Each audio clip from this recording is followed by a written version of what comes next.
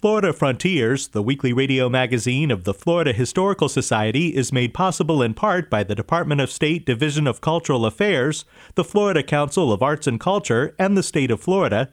It's also made possible by the Jessie Ball DuPont Fund, the Rossiter House Museum and Gardens in Eau Gallie, and by Florida's Space Coast Office of Tourism, representing destinations from Titusville to Cocoa Beach to Melbourne Beach.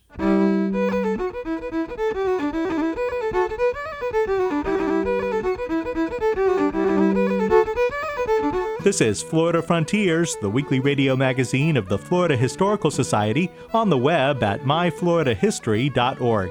I'm Ben Brotmarkle, and coming up on the program, the Brevard Theatrical Ensemble is presenting a new version of their original production, Mosquitoes, Alligators, and Determination. I began this research, and for the first time, I really became a Floridian. We'll discuss the amazing journey of Nathaniel H. Bishop in a paper canoe. Bishop was an interesting character. He had an adventurous spirit from a very young age. And we'll explore traditional bluegrass music in Florida. All that ahead on Florida Frontiers. I want to wake up in the morning where the orange blossoms grow, and the sun comes creeping into where I'm sleeping, and the songbirds say hello. I want to wander through the orange grove where the children used to roam, and I make my home in Florida where the orange blossoms grow. Before the annual presentation of Mosquitoes, Alligators, and Determination begins, Lady Gail Ryan engages audience members, finding out where they're from and leading them in a high-spirited sing-along of Florida songs, including Where the Orange Blossoms Grow. As founder and director of the Brevard Theatrical Ensemble, Ryan is responsible for organizing the annual presentation of Mosquitoes, Alligators, and Determination. The production, which changes every year, features a series of vignettes portraying stories of Florida history and culture, from Native society to European contact to pioneer settlement to the early space program. A native Floridian born in Miami, Lady Gail Ryan's energy and enthusiasm for the history and culture of our state is contagious. Born in 1929 in Florida, right in the blast of the boom. But, I didn't know anything, anybody being poor. I didn't know any, because we raised our own vegetables. We lived in a place where sunshine, and when I washed my hair in the rain. We had the best time. Ryan's parents and sister moved to Florida from Indiana, driving down in 2 Model T Fords and camping along the way. While camping just off of a shell road in central Florida, the family was awakened by a noisy group of wild hogs. The Ryans moved on, settling in Miami. Our house was built from the lumber that Flagler sold when he tore down the Royal Poinciana Hotel, which was amazing. If it hadn't been for Flagler, we wouldn't have lived in this marvelous house, and you never had any termites, ever, because he had the original Florida pine. Although Ryan remembers her childhood in Florida fondly, she grew up with her heart set on seeing the world and singing opera. She achieved her goals, getting her education in Michigan and New York and learning to speak Italian while studying in Europe. Ryan returned to Miami, teaching there for several decades. She earned the honorific title Lady from the Dade County Commission for her work organizing the Miami Renaissance Fairs. In the mid-1980s, Lady Gail Ryan moved to the Space Coast. She organized the Storytellers of Brevard, which evolved into the Brevard Theatrical Ensemble.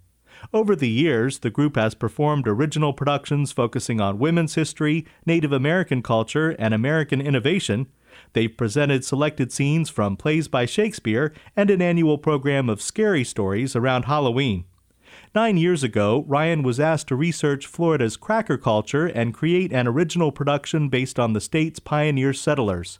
The result was the first version of Mosquitoes, Alligators, and Determination. Ryan says that she was sometimes embarrassed to admit that she was a Florida cracker herself, particularly while living in New York and Europe. She has since learned to respect the intrepid people who settled Florida and now embraces her heritage.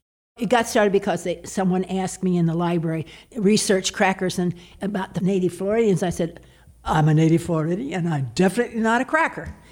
But I went ahead, and when they offered me an interesting amount of money, I said, okay, I'll do the research. And I began this research, and for the first time, I really became a Floridian. After the first couple of years focusing on pioneer culture, the program expanded to include stories from throughout Florida history. Every year, different stories are performed, keeping the production constantly evolving. Well, because there's so many stories to tell. And besides, I like different things, and I don't want to be bored, and I do not want my cast to be bored. And I think that the most difficult thing to do is to repeat something like on Broadway when they have a musical. I don't know how they ever stay in their right mind doing it for 3 or 4 years. How do they keep it fresh? It's only their genuine talent that they can do that. And I thought, I don't want that. I want it brand new and fresh, because when it's brand new and fresh, they're sparkly and they don't know where they're going to make a mistake. They have to do some research, and this is the only way to get everybody who worked with this to look at history, because the people here, they're in the program, are not from Florida originally, but they've had experience being here. But they're not Floridians as such, and maybe don't know too much about it. But that was the only way to keep my crew of people that are talented people and were storytellers together and really want to do it every year. Otherwise, they're bored. The 8th production of Mosquitoes, Alligators, and Determination includes stories about the Calusa people, Spanish conquistadors, and Florida pioneers. Audiences will be introduced to fascinating people such as cigar maker and citrus grower Count Odette Philippe, writer Harriet Beecher Stowe, and aviator Jackie Cochran. Originally from West Virginia, Mike Mellon moved to Florida in 1961, so he considers himself a native Floridian. In past productions of Mosquitoes, Alligators, and Determination, Mellon has portrayed characters including the Barefoot Mailman and entrepreneur Henry Flagler. This year, Mellon will be talking about buzz bombs that helped lead to the development of the space program. Back in the pre-theme park days, if you'd ask anybody, what's Florida known for, few people would probably say the orange groves, but most people would say the space program. That's where they launched people into space from. And in their minds, the space program, and therefore Florida's history, probably started in the 1950s when we started launching stuff. But actually, the history of rocketry in Florida goes back a lot further than that. It goes back all the way to World War I era. And during World War II, the Germans had these buzz bombs, the flying bombs that they used at long distance to bomb England. But the original research on that was done here in Florida. In a little town of Arcadia, there was a airfield where we were training pilots called Kallstrom Field, and one of the projects there was developing a flying bomb that could hit targets miles away without endangering soldiers' lives. Lizzie Seal was born and raised in Melbourne, Florida. In past productions of Mosquitoes, Alligators, and Determination, she has told stories about topics such as the wreckers of Key West and the town of Alligator, now known as Lake City. This year, Seal will be talking about the Everglades. I consider the Everglades and the original area of South Florida to be almost an introvert's paradise. It's not like the Grand Canyon where there's grand, colorful explosions and geysers and things that you can look at all over. You have to look deeper. You have to look at all the subtleties and the subtle colors, and you will be absolutely amazed at the variety of wildlife, the fish, the birds. There are crocodiles and alligators, and there's nowhere else in the world where there are both crocodiles and alligators than in the southern part of Florida in the Everglades. The 8th edition of Mosquitoes, Alligators, and Determination is being performed this month at the Library of Florida History in Cocoa. Ticket information can be found at myfloridahistory.org. I want to wake up in the morning where the orange blossoms grow, and the sun comes creeping into where I'm sleeping, and the songbirds say hello. I want to wander through the orange grove where the children used to roam, and I make my home in Florida where the orange blossoms grow. I want to wake up in the morning where the ocean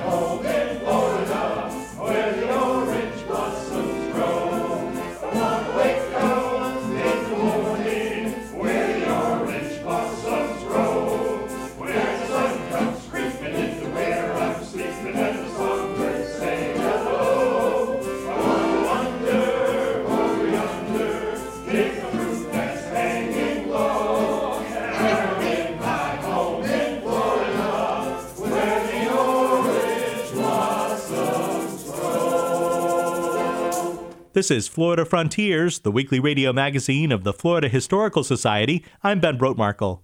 Visit us on the web at myfloridahistory.org to read our Florida Frontiers blog, listen to archived editions of this program, watch original video, and much more.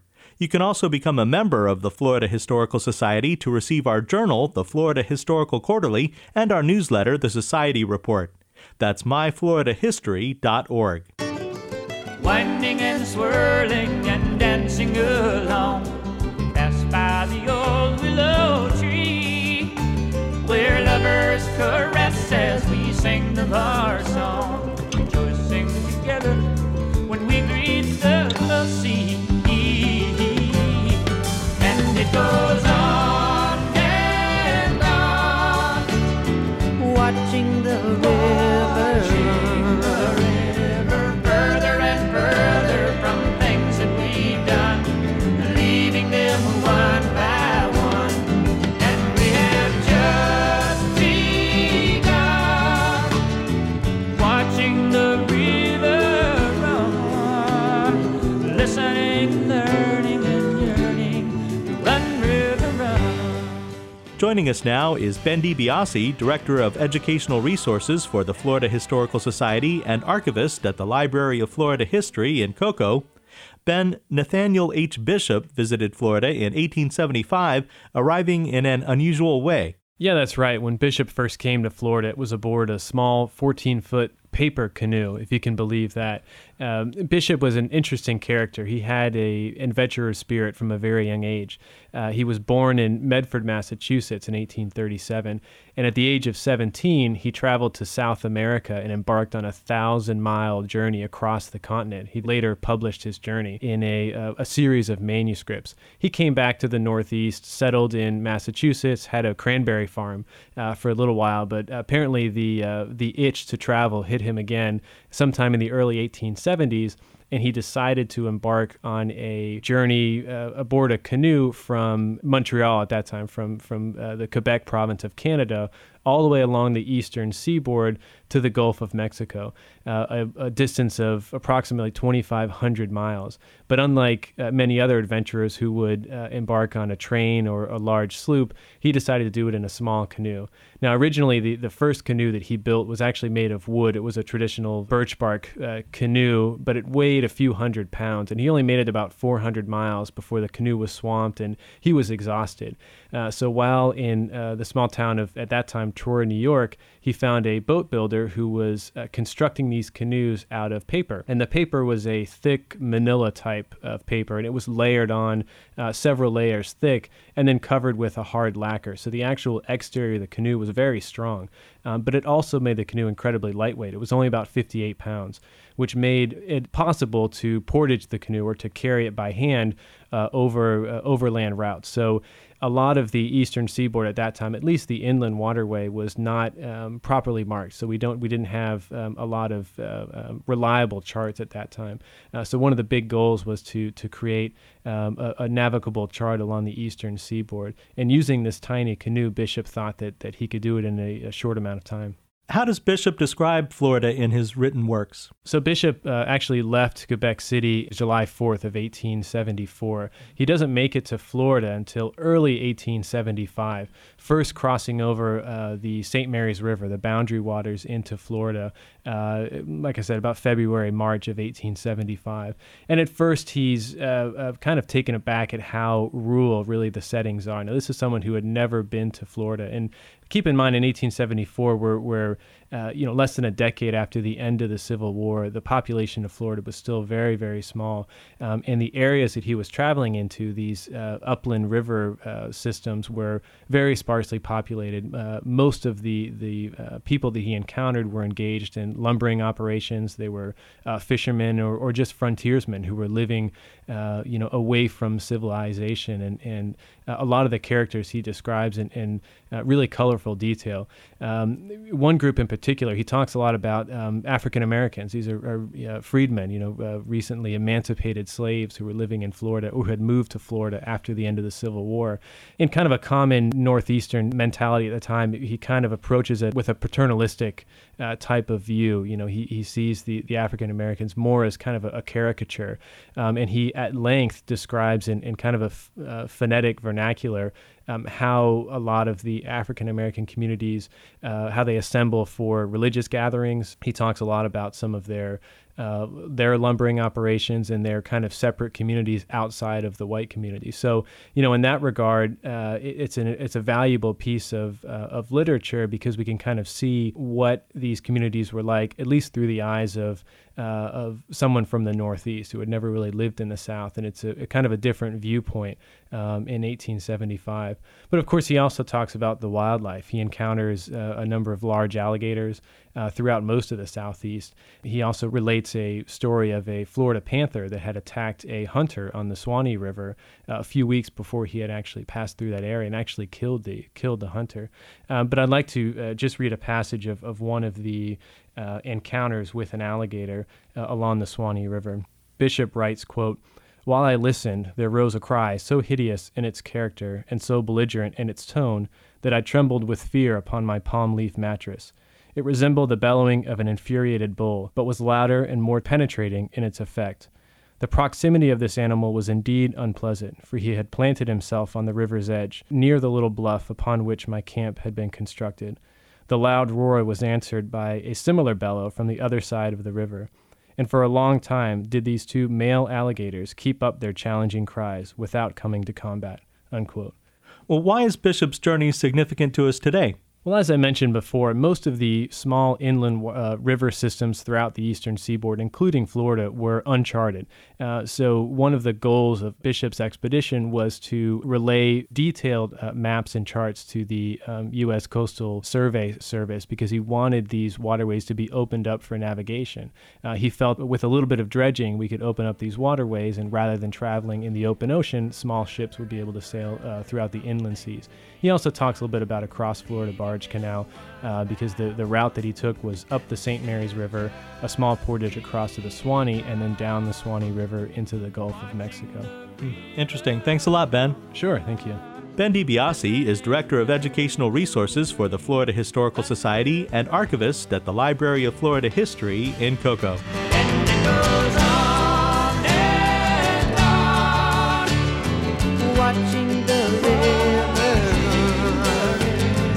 further and further from things that we've done, leaving them one by one, and we have just begun watching the river run. Listening, run, river, run.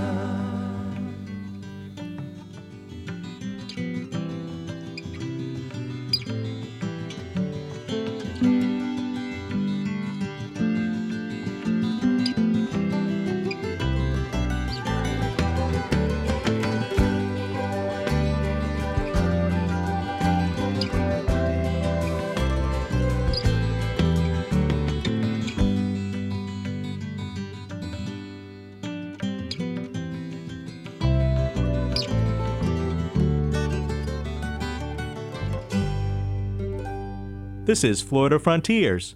Florida folk music includes a long tradition of bluegrass music.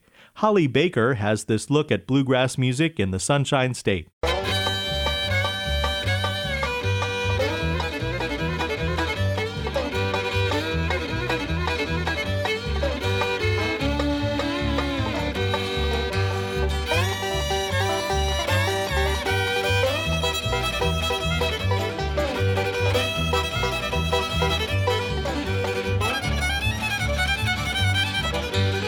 Bluegrass music has been called folk music in overdrive and that high and lonesome sound.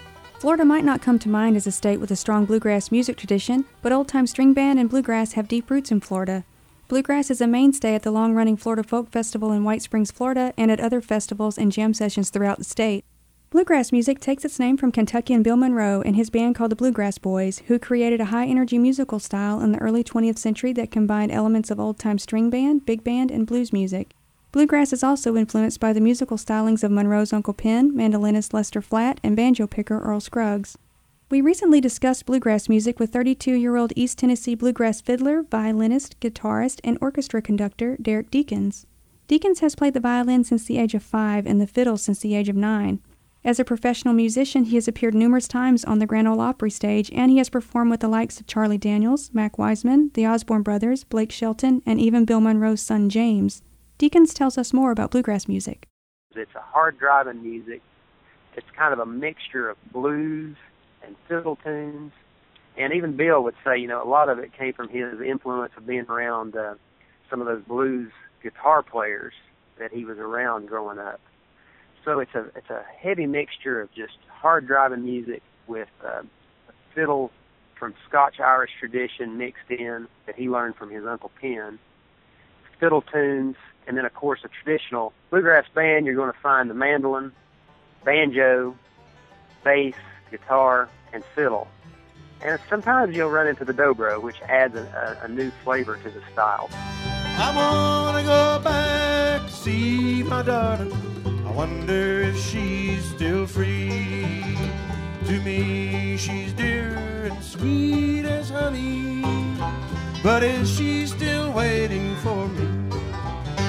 Way down in South Florida, Florida, where the old Swanee River flows, where my sunshine is waiting for me, way down where the orange tree grows, way down where the orange tree grows.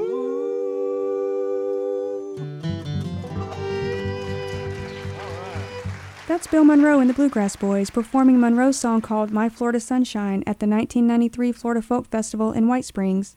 The father of bluegrass, Bill Monroe, had numerous ties with Florida. Monroe performed at music festivals and events throughout the state, and in 1943 he bought his famous mandolin, a 1923 Gibson Lloyd Loar F5, after seeing it in a barbershop window in Miami, Florida.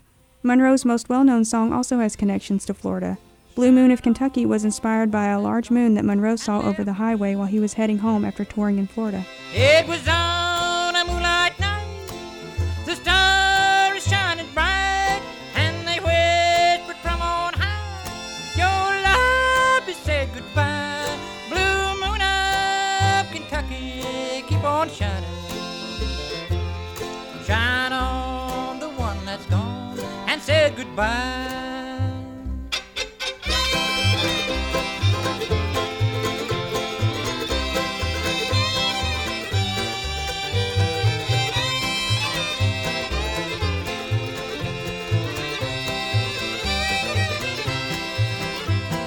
Bluegrass music can still be heard in Florida, sometimes in unexpected places.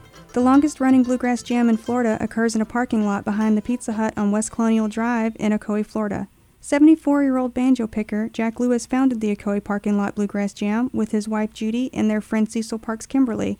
You can usually find Jack, Judy, and other members of Moonlight Express at the jam, which takes place every Friday night and has done so for the last 25 years, weather permitting.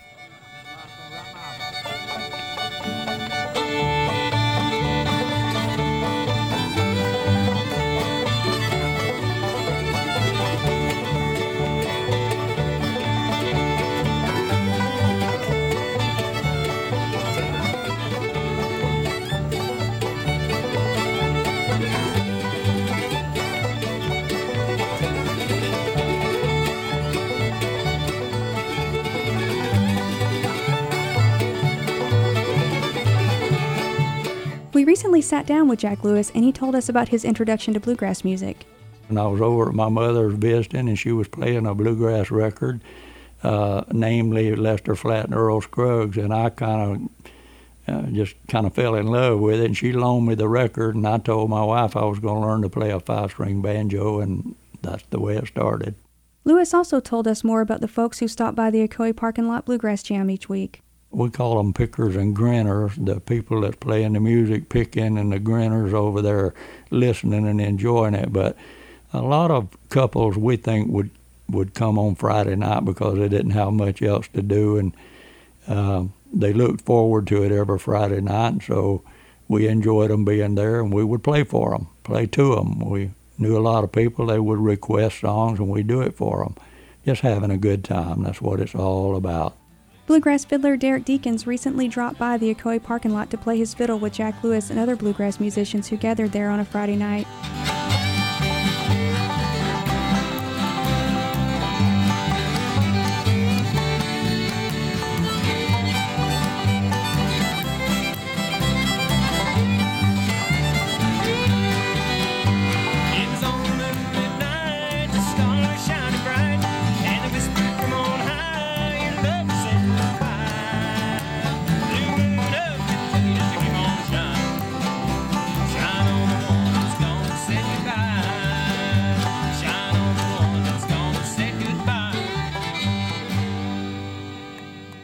Deakins says there's something about the Ocoee Parking Lot Bluegrass Jam that keeps him coming back. If it boiled down to it, it would be the music. I mean, I love bluegrass, and I love being able to play it with people that know the same songs as me.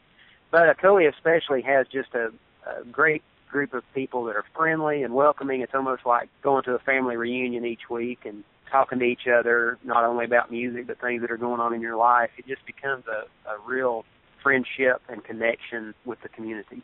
Bluegrass, the style of music created in the Kentucky Hills nearly 100 years ago, is still alive at bluegrass jams and festivals throughout Florida. For the past 25 years, on Friday nights at dark 30, you can even find it in a parking lot in Ocoee. Just follow the sound of Jack Lewis's banjo. Seen a lot of changes. Going to see some more probably. But hopefully the bluegrass jam will hang in there. We're still having fun.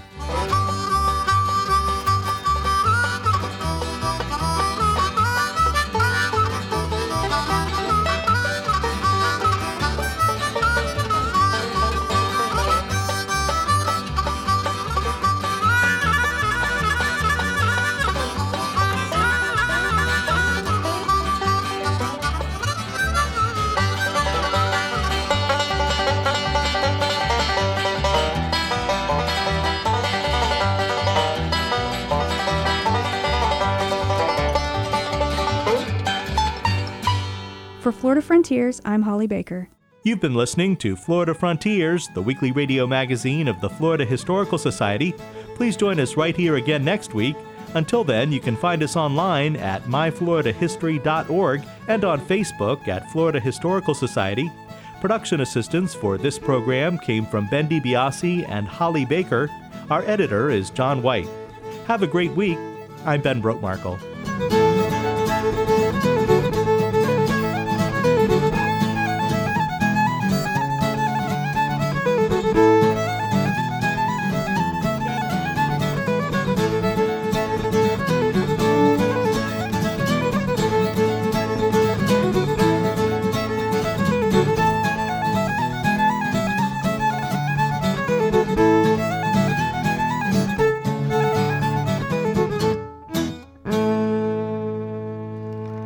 Florida Frontiers, the weekly radio magazine of the Florida Historical Society, is made possible in part by the Department of State Division of Cultural Affairs, the Florida Council of Arts and Culture, and the state of Florida.